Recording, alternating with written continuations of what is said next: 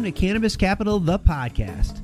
Blunt truths about the cannabis economy with your hosts, Ross O'Brien and Maggie Kelly.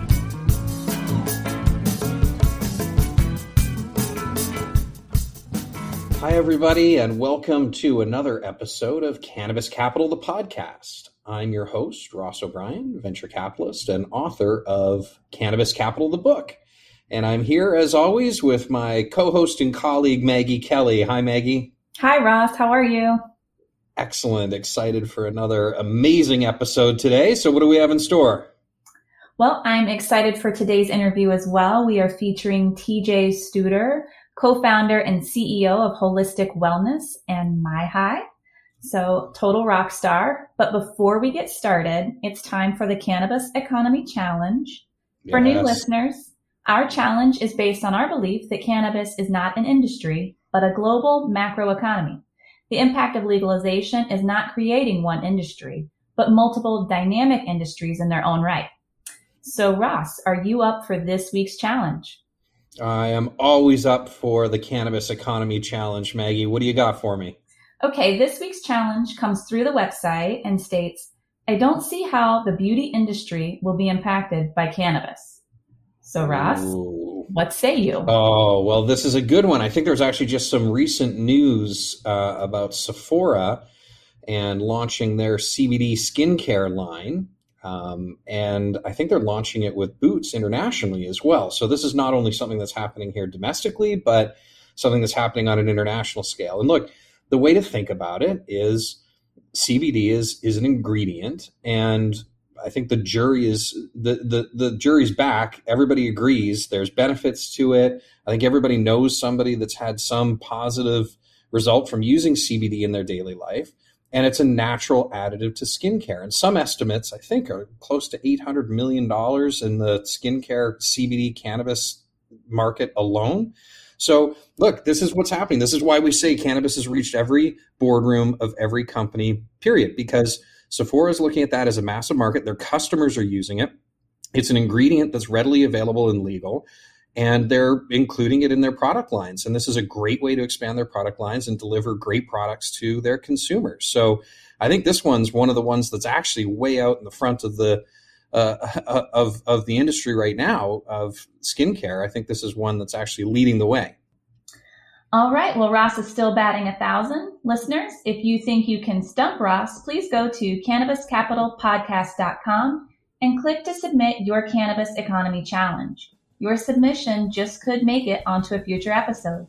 For now, stay tuned to an excellent interview with TJ Studer, co-founder and CEO of Holistic Wellness and MyHigh.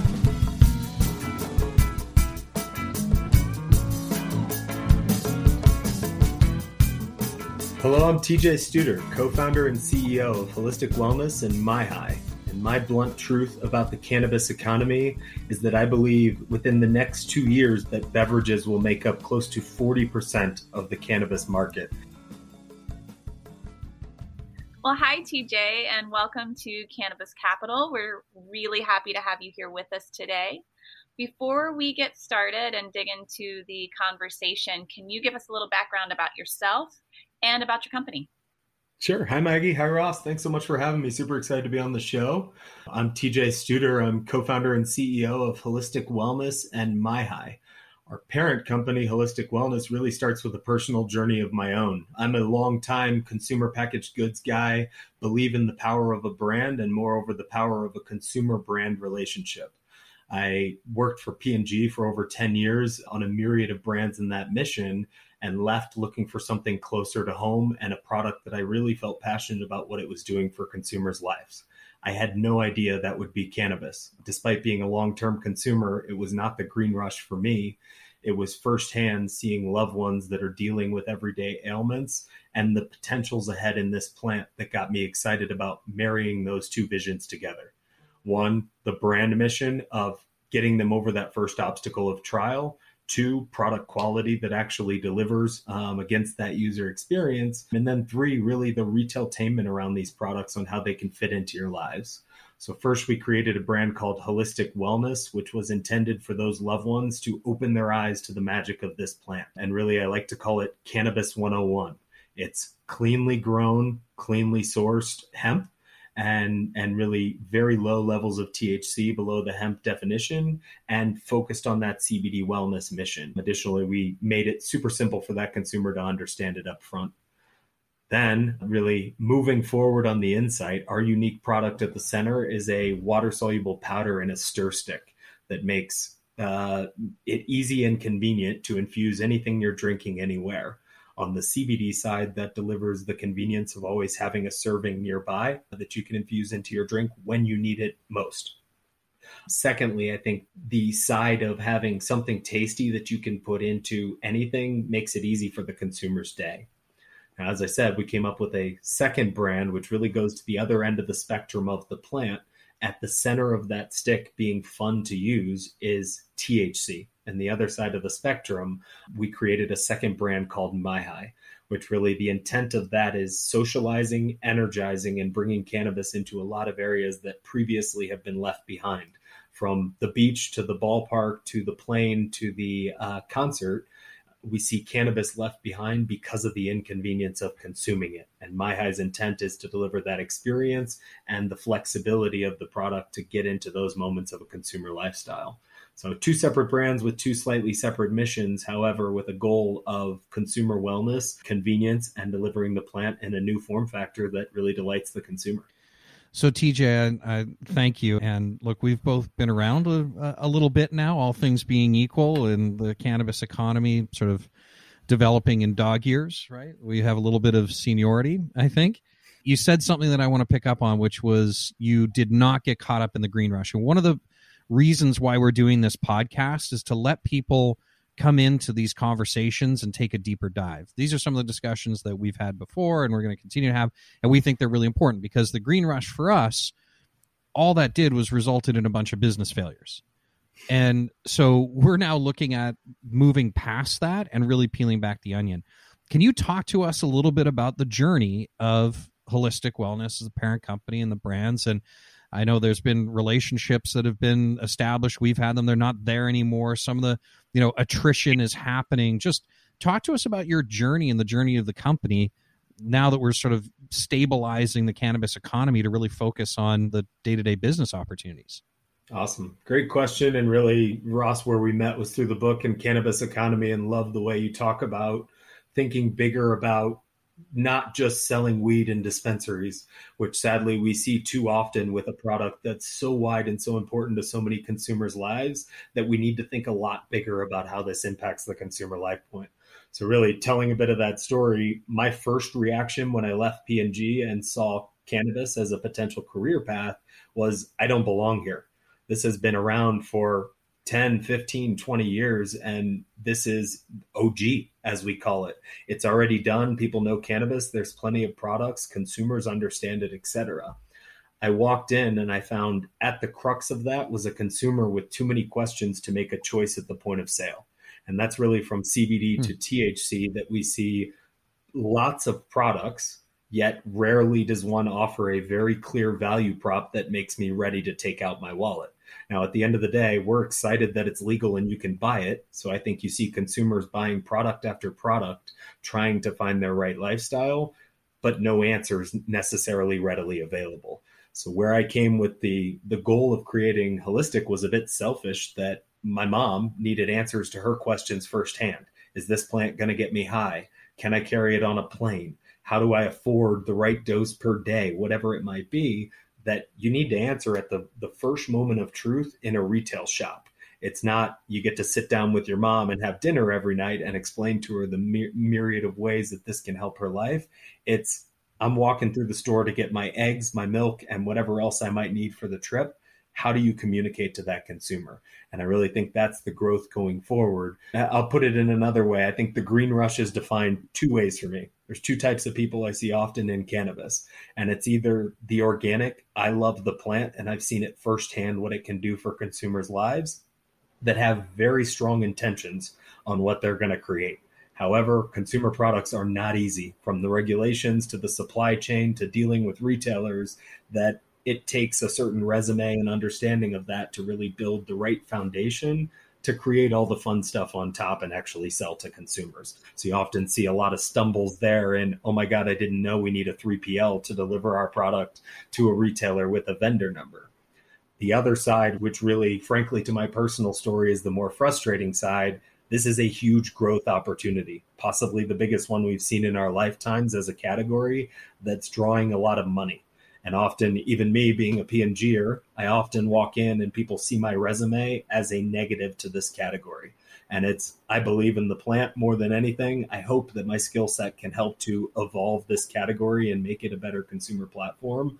But there's a fear that Wall Street is taking over, and it's bringing in money and making it corporate is not the right answer for this plant either. So I think that's the green rush to me, that I backed into this being an opportunity versus saw, oh boy, I get to work on cannabis. So TJ, you were clearly what we would define as a Stark founder, but also a subject matter expert. And you've mentioned P&G and P&G'er.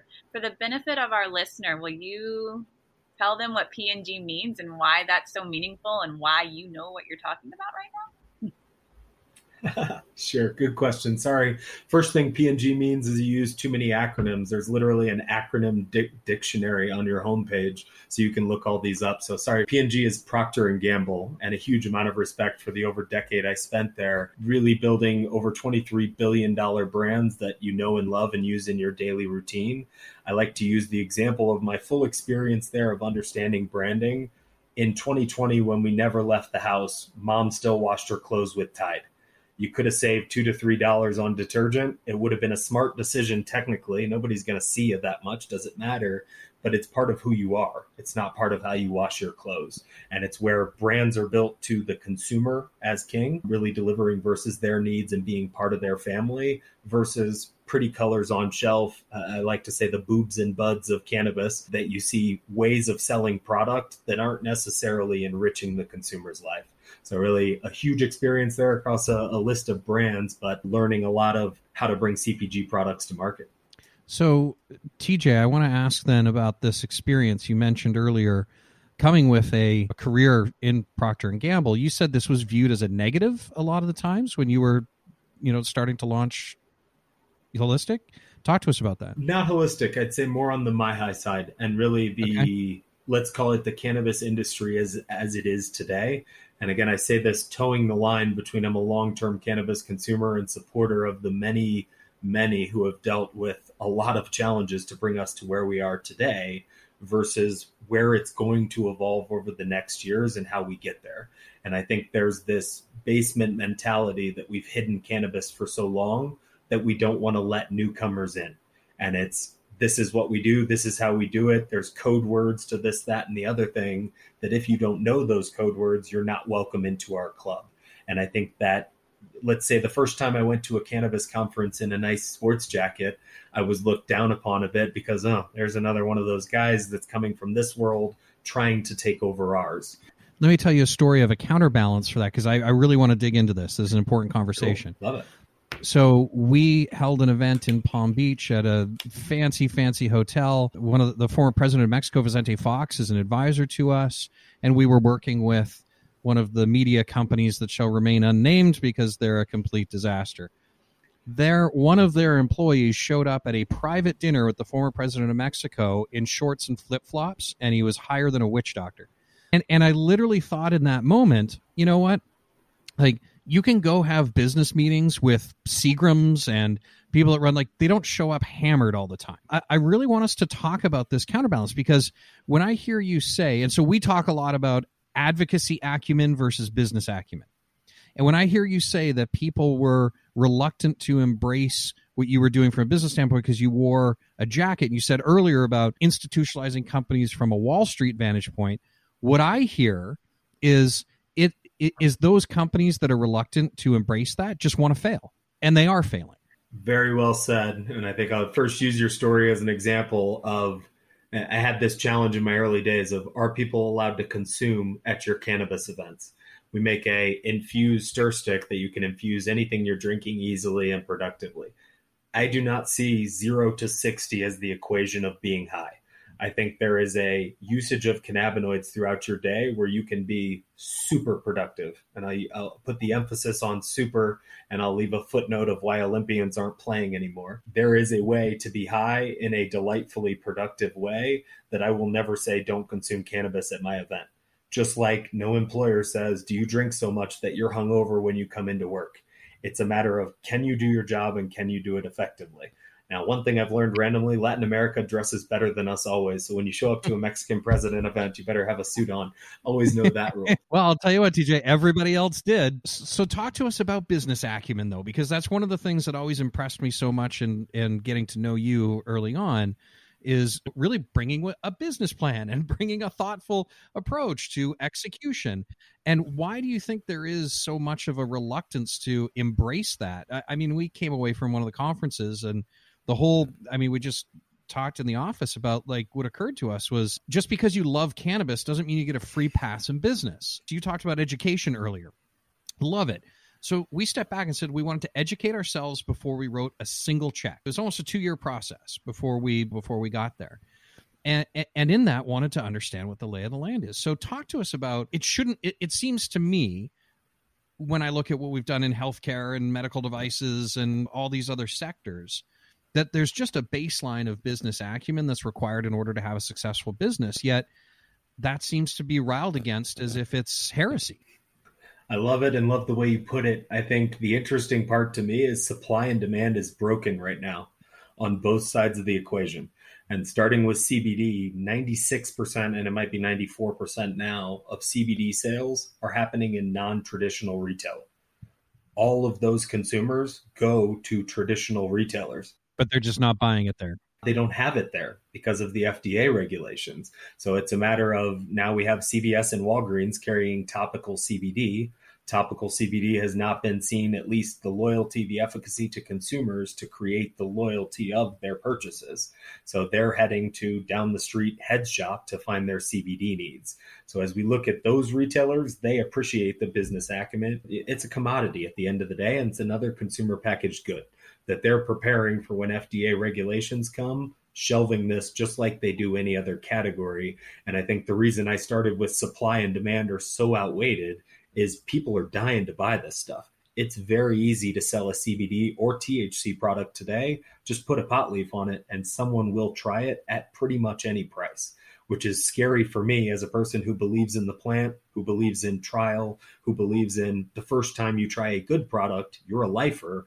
Every one of those bad experiences is bad for all of us. So I think on the CBD side, the FDA coming with regulations that will standardize where these products are sold will help very quickly standardize some of the 4 Ps of retail. Very simply, that the price will make sense, the product set will make sense. You won't be choosing between 15 to 20 tinctures on which mint flavor you like. You'll be choosing on one tincture that works best because the retailer believes in that tincture. On the THC side of the bridge, I think it's even worse.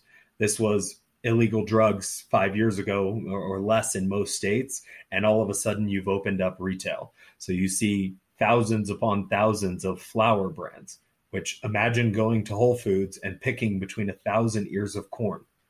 It's, what am I doing? I want corn and I want it to be delicious and as fresh as possible. That I think we have so much demand right now that supply is always chasing demand. The reality and what we're preaching, especially on the THC side, is the total attainable market doesn't come into this dispensary today. They're out there. They believe this is either too much for them, that they're afraid to be high. They don't understand the products. They don't understand the language. They don't know how to have a successful experience. So how do we grow that demand to right size? And then we'll start seeing, again, as you said, bound to fail, because that consumer is smart and they care a lot about their wallet. They're not going to give away free money forever like we're living in today. I agree. And that regulation, some common sense regulation, can't come soon enough. I'm in Western North Carolina, and I have to say Delta 8, gas station, THC, CBD, it's none of it's legit, but the sooner we can steer clear of that, I think the better for the economy as a whole, because there's a lot of misconceptions that people are seeing it at the checkout at a gas station and making assumptions based just on that marketing at that one spot, and it clouds judgment moving forward. Definitely. Ross, you asked the question earlier on the journey towards creating Holistic, and really we set a mission statement up front, which was based on my mom. So it's pretty close to home, of delivering a clean product trackable from seed to sale, and everything we do thinking of her best interests. That was not an easy process, down to finding a lab that gives you a correct and consistent answer, that you know exactly what you're getting every time is accurate, down to labs that said, what do you want it to say? And the scary end of the other one, everybody doesn't have that mission of, I want my mom to have a healthy product. I want to sell product and I want to get it on shelf as quickly as possible. I can make you a tincture by the end of the day and have a COA on it. That's a scary proposition. So it's the faster we step up with those regulations, the safer for consumers and everyone trying. So I like that you mentioned that, because transparency and education are clearly key pillars in the businesses that you are running. So if you go to Holistic's website, there's CBD 101. You are clear about your supply chain. So can you maybe, just as advice for aspiring entrepreneurs, people who are considering getting into this space, not necessarily the stigmas that they'll have to overcome, but why transparency and education might just need to be a part of their overall business plan? Definitely. I think if you want long-term success, it's a must. And honestly, it's my best truth gauge. And I set the mission for my team and everyone who's touching this business that we want this to be true in everything we do. And it's giving that much information. And I'm glad you mentioned kind of some of our education materials now. For our next production run, we're going to film every stick from our hemp plant in Buffalo to the final powder going into the stick. Because if you don't have anything to hide, the consumer feels a lot better about what the questions are. And then on top, if we do have something that we want you to ask, I'd rather you see it. There's consumers out there that are cracking the nut on how to make better water-soluble powder. Give me a call, shoot me an email, say, hey, I've learned something better. And the more you give that consumer, the better relationship you're going to have always. If you're cutting corners, sell fast now, because consumers are going to figure you out. They're going to move to another brand who gives them a better promise, just like a relationship, just like a job, just like anything else you do. Consumer packaged goods are, I think, a weekly drumbeat of purchase, and they're deciding every time if they want to come back to you.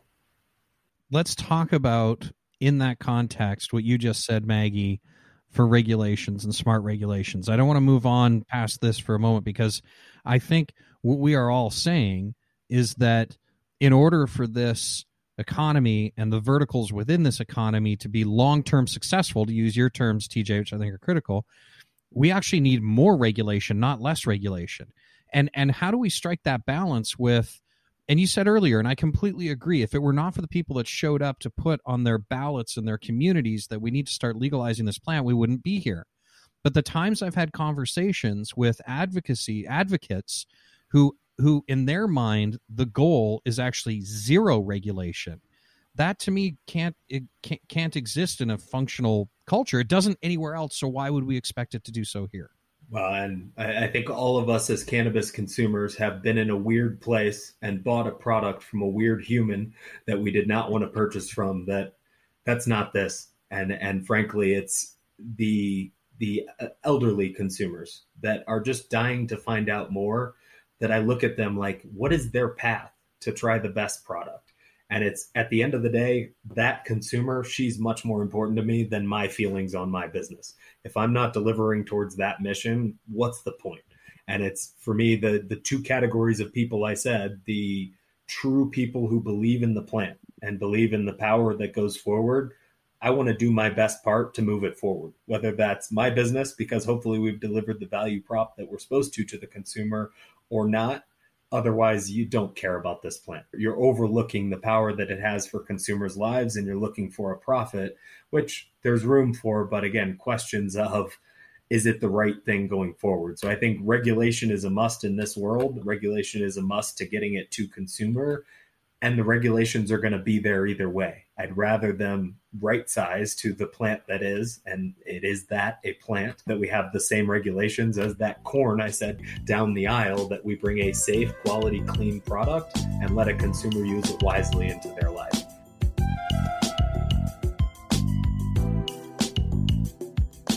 So TJ, what do you make of, I'm sure there's an updated estimate out, but CBD beverage market, 2.8 billion by 2025.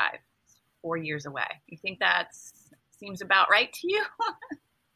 I think all forecasts are under if we properly deliver from regulation to consumer experience.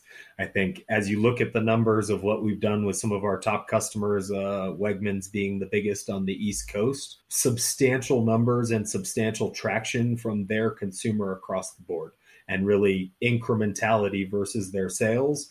On top, the loyalty we're seeing when we drive that first trial is the hope. And I think what we've seen from CBD today is a lot of trial and willing to buy a lot of different products, but few that have cracked the nut, that say, I'm a loyalist for life. I want more. I want it in more places, as you would with consumables. THC side on the beverage forecast, I think, again, and how I think of cannabis economy is that we've cracked 4 walls of a dispensary. We have not cracked the rest of the world. And it's everything else you do could be done with some sort of cannabinoids better and more enjoyable. And we don't think about a lot of areas because, again, that basement mentality. I hear a lot of very heavy cannabis consumers that say, I only consume cannabis before bed. That blows my mind every time. I'm like, you love that. That's all you understand cannabis to be, is a sleep aid. And it's that nutshell mentality that they're not thinking of it as the best way to enjoy a Saturday night, the only way to energize before a workout, my best recovery tool, the best way to share a beverage with my dad, who's a longtime drinker and he's trying to get off, whatever it might be, the multitude of ways that cannabis can be consumed, we haven't tapped into. So I think those forecasts are right on the current run rate. And if we keep selling the same product to the same consumer, hoping that it'll keep growing at these rates, if continued great businesses that are driving change in that cannabis economy, I think there's much upside to those numbers. So TJ, what's it going to take then? What's your advice for aspiring entrepreneurs out there? Because one of the things that you talked about was the different applications, right? Whether it's inflammation, sleep, energy, recovery. And one of the challenges that we see, and I'd like to hear your perspectives, and then if you have some advice, because you've honed in on a very specific approach with MyHigh and with Holistic. One of the problems that we tend to see is these aspiring entrepreneurs, and certainly earlier entrepreneurs, they want to solve everything, right? So we get business plans all the time. Hey, we're going to go treat PTSD. We're going to treat Parkinson's. We're going to treat Alzheimer's. We're going to treat pain meds. We're going to solve the opioid crisis. And it's nothing but a PowerPoint presentation. So how did you find the discipline, and what advice do you have out there? And how do you strike that balance of there's a lot of shiny new opportunities out there, but sticking to your knitting? Most important guidance we have as a team is stay in your lane. And where you're out of your lane, either find the right strategic partner to fill that gap. TJ, say that again for all of our listeners out there. The most important guidance is stay in your lane. Thank you. Excellent. Always. And of course, we're always growing. We're always learning, but never be afraid to say, I don't know. And you're not going to reinvent a wheel tomorrow that's going to be better than somebody that's been working on it for 50 years with 10 degrees and a team that's figured out a right answer. So don't be afraid to know your core competency and stay in your lane. Second point of that advice, and really my learning throughout, is find a value prop that stands strong no matter who comes to the table. And looking at all the competition, looking at all the forecasted competition, what do you specifically bring to the table? And I'll give you an example of a few friends I've had coming from PR or coming from fitness or coming from whatever it might be that say, I want to get into cannabis. What can I do? And they're working on a gummy bear. I'm like, not that. Do you know how to make a gummy bear? Do you know how to sell a gummy bear? Why is that your first choice? And I think back to that cannabis economy, there will be hospitality. There will be cannabis fitness. There will be cannabis travel. As you see a lot of these businesses developing, think around the plant and how you can deliver additional services that add value to the consumer's life. But most importantly, if you don't have an answer that a consumer can understand from moment one, why you add value versus anyone else, keep working on that step, because you're going to do a lot of work to try to solve back to a very simple equation of when people see this, do they get excited? Do they say, wow, my life was not as good before I found this product? Because as you get into products, you need that answer to be a pretty resounding yes, or it's going to be a really tough road. as we get more and more competitive. So we talk a lot about, we have the Cannabis Economy Challenge. Our open challenge on the podcast here is you can go on our website, and if you think there's an industry or a sector that otherwise isn't being impacted by cannabis, let us know. We have yet to find one. We talk a lot about, it's our belief that cannabis has reached the boardrooms of every company in every industry, period. We don't see that as negotiable, and the challenge is still standing.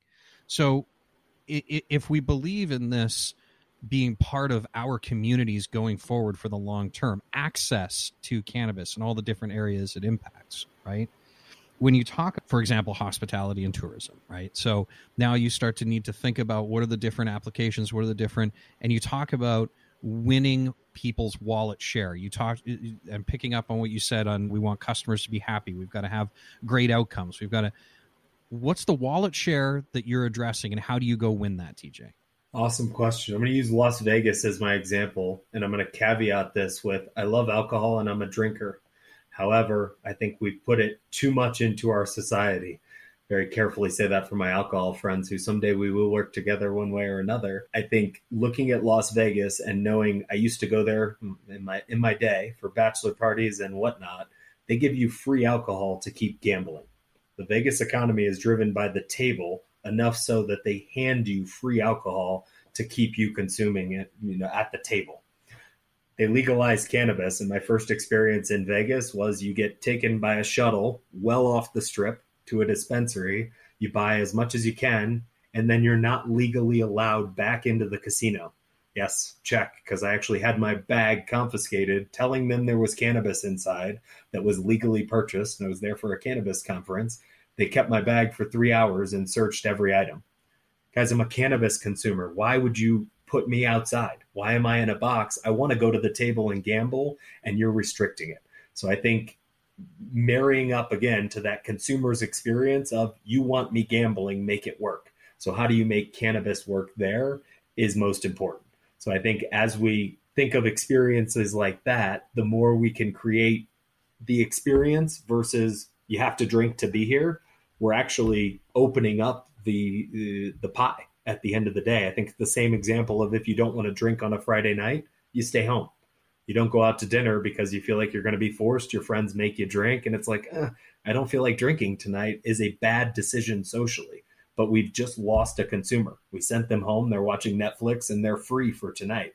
If you could keep them out driving additional sales, I think it's incrementality more than it's fighting alcohol for wallet share. I think we're getting bigger, better events that we can drive more retailtainment, more engagement, et cetera. So while it's certainly there will be some cannibalization of some of those categories, I think upside is the bigger opportunity, that today we have two separate worlds trying to live apart, when at the center of it, again, is one consumer need. I want to go enjoy. And it's how do we create that experience to the best of them that's most important, and we'll grow that wallet. TJ, that's great. Thank you. So, I mean, I can only count cards when I'm stoned, so they probably don't. It probably doesn't meet with the business model anymore of consuming cannabis in Vegas. But let's talk about how this plays a role in our, broader cultures and societies. Because look, the momentum is there. The way that we look past the pandemic, and as we try to look past the pandemic in 2020, there's so much positive legalization regulatory momentum. And we certainly believe that the institutions are far more malleable in looking for ways to embrace this. So when you look at the consumer and the consumer needs versus experiential, and look, one of the big things that we always talk about is, I don't know any alcohol that has medicinal benefits. Yet we're looking at, nobody's debating whether or not you can address the symptoms of Parkinson's with cannabis consumption. So where do you see the big wins, and where do you see the wind in our sails and the wind in our faces going forward on this? Big question, and hard to answer. Let's call it politically correct. I think the challenge is twofold. The cat's out of the bag, one. So consumers know the data that's there, and moreover, they hear it from everybody from book club to family dinners of the successes they've had with these products. So that's what's creating the demand, that they're going out and trying anything that says cannabis on it because they think they're going to get endless benefits from what almost seems like a snake oil because everybody says it does everything. So I think the the regulatory environment not coming yet is the biggest question. And it's another plant that should be pretty easy to regulate, as we know how to create. There's enough data to know that it's at least not overly harmful. We have no data to say there's any harm to it. Why the slowness, I think, is the biggest question, which I beg you to do your own research as a listener. I'm bothered by the answer, because there should be definitely regulations coming faster. I think good news is cat's out of the bag. Things are moving in the right direction. Certainly since the last election, we've seen a ton of progress, especially on the THC side.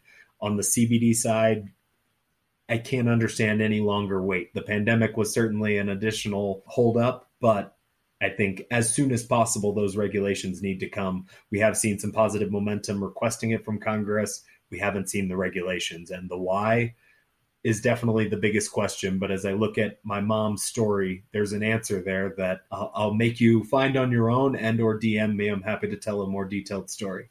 Well, thank you, TJ. One thing we've been asking all of our founders that we speak with, and sharing it for the benefit of the entrepreneurs listening or those who are aspiring to be. What is the hardest lesson you've had to learn throughout the founder startup process?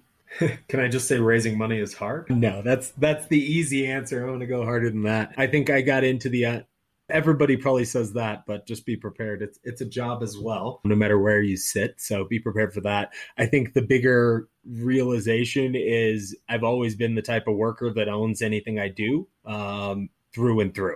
I want to be passionate about it. I want to be the type that wants to answer an email on the weekend, not has to answer an email on the weekend. So I've always done that, which is what led me to entrepreneurship in the first place. What I would say is that's a huge ask when it's your baby. There's always the backup P&G's baby that if you'd missed that email, it's okay. Somebody else will get it. It's Monday. When it's yours, you got to be all in. And I go back to kind of my passion on this business and back to my mom's story that drives me day to day, to the consumer story. This is everything to me. I love it. I live it. I'm excited to be on every social media platform that I wouldn't be on otherwise. I got a High Tales with TJ tonight, if you're listening. It probably won't be tonight when this airs, but I'm there because I'm excited to be there. And I think as an entrepreneur, you got to really understand that for yourself, because you're going to go through some challenges of delivering everything you need to keep your baby alive. So certainly prepare yourself for that and find friends that are in the same position, because we're all battling through. And if it's for the right reason, the world will be better tomorrow. Well, TJ, I hope all the entrepreneurs listening are hearing this, because you've done a phenomenal job with the business. And look, if it was easy, everybody would do it. But we've got a tough job too of backing founders and entrepreneurs that are going out and building special companies. And I hope everyone has just got a lot of really great insights from you in the path of entrepreneurship as you continue. So I would encourage everybody to find TJ and listen to what he's got to say. He's got a great story and really leading the way. Well, thank you very much. Appreciate the kind words. I certainly have an amazing team and a founding team behind me that help make it easier. So fully recommend the find friends and stay in your lane and find the people that fill those other lanes. And you will keep the same smile I have. But if you have a MyHigh on top, certainly might help. Are there any books out there that you would recommend to the entrepreneurs? Boy. Cannabis Capital is an excellent read from start to. It's on my bookshelf right behind me. Did I mention I wrote a book? Oh, dude. I thought it is called the Cannabis Capital Podcast. You have to read the full book before you can listen to this podcast. So all of you have probably read it by now. Shameless plug. TJ, thank you so much for joining us today and for playing along with Ross's game. We appreciate you. Always willing to play a Ross game. Thank you guys so much for having me. It was a great conversation. Look forward to talking to you soon.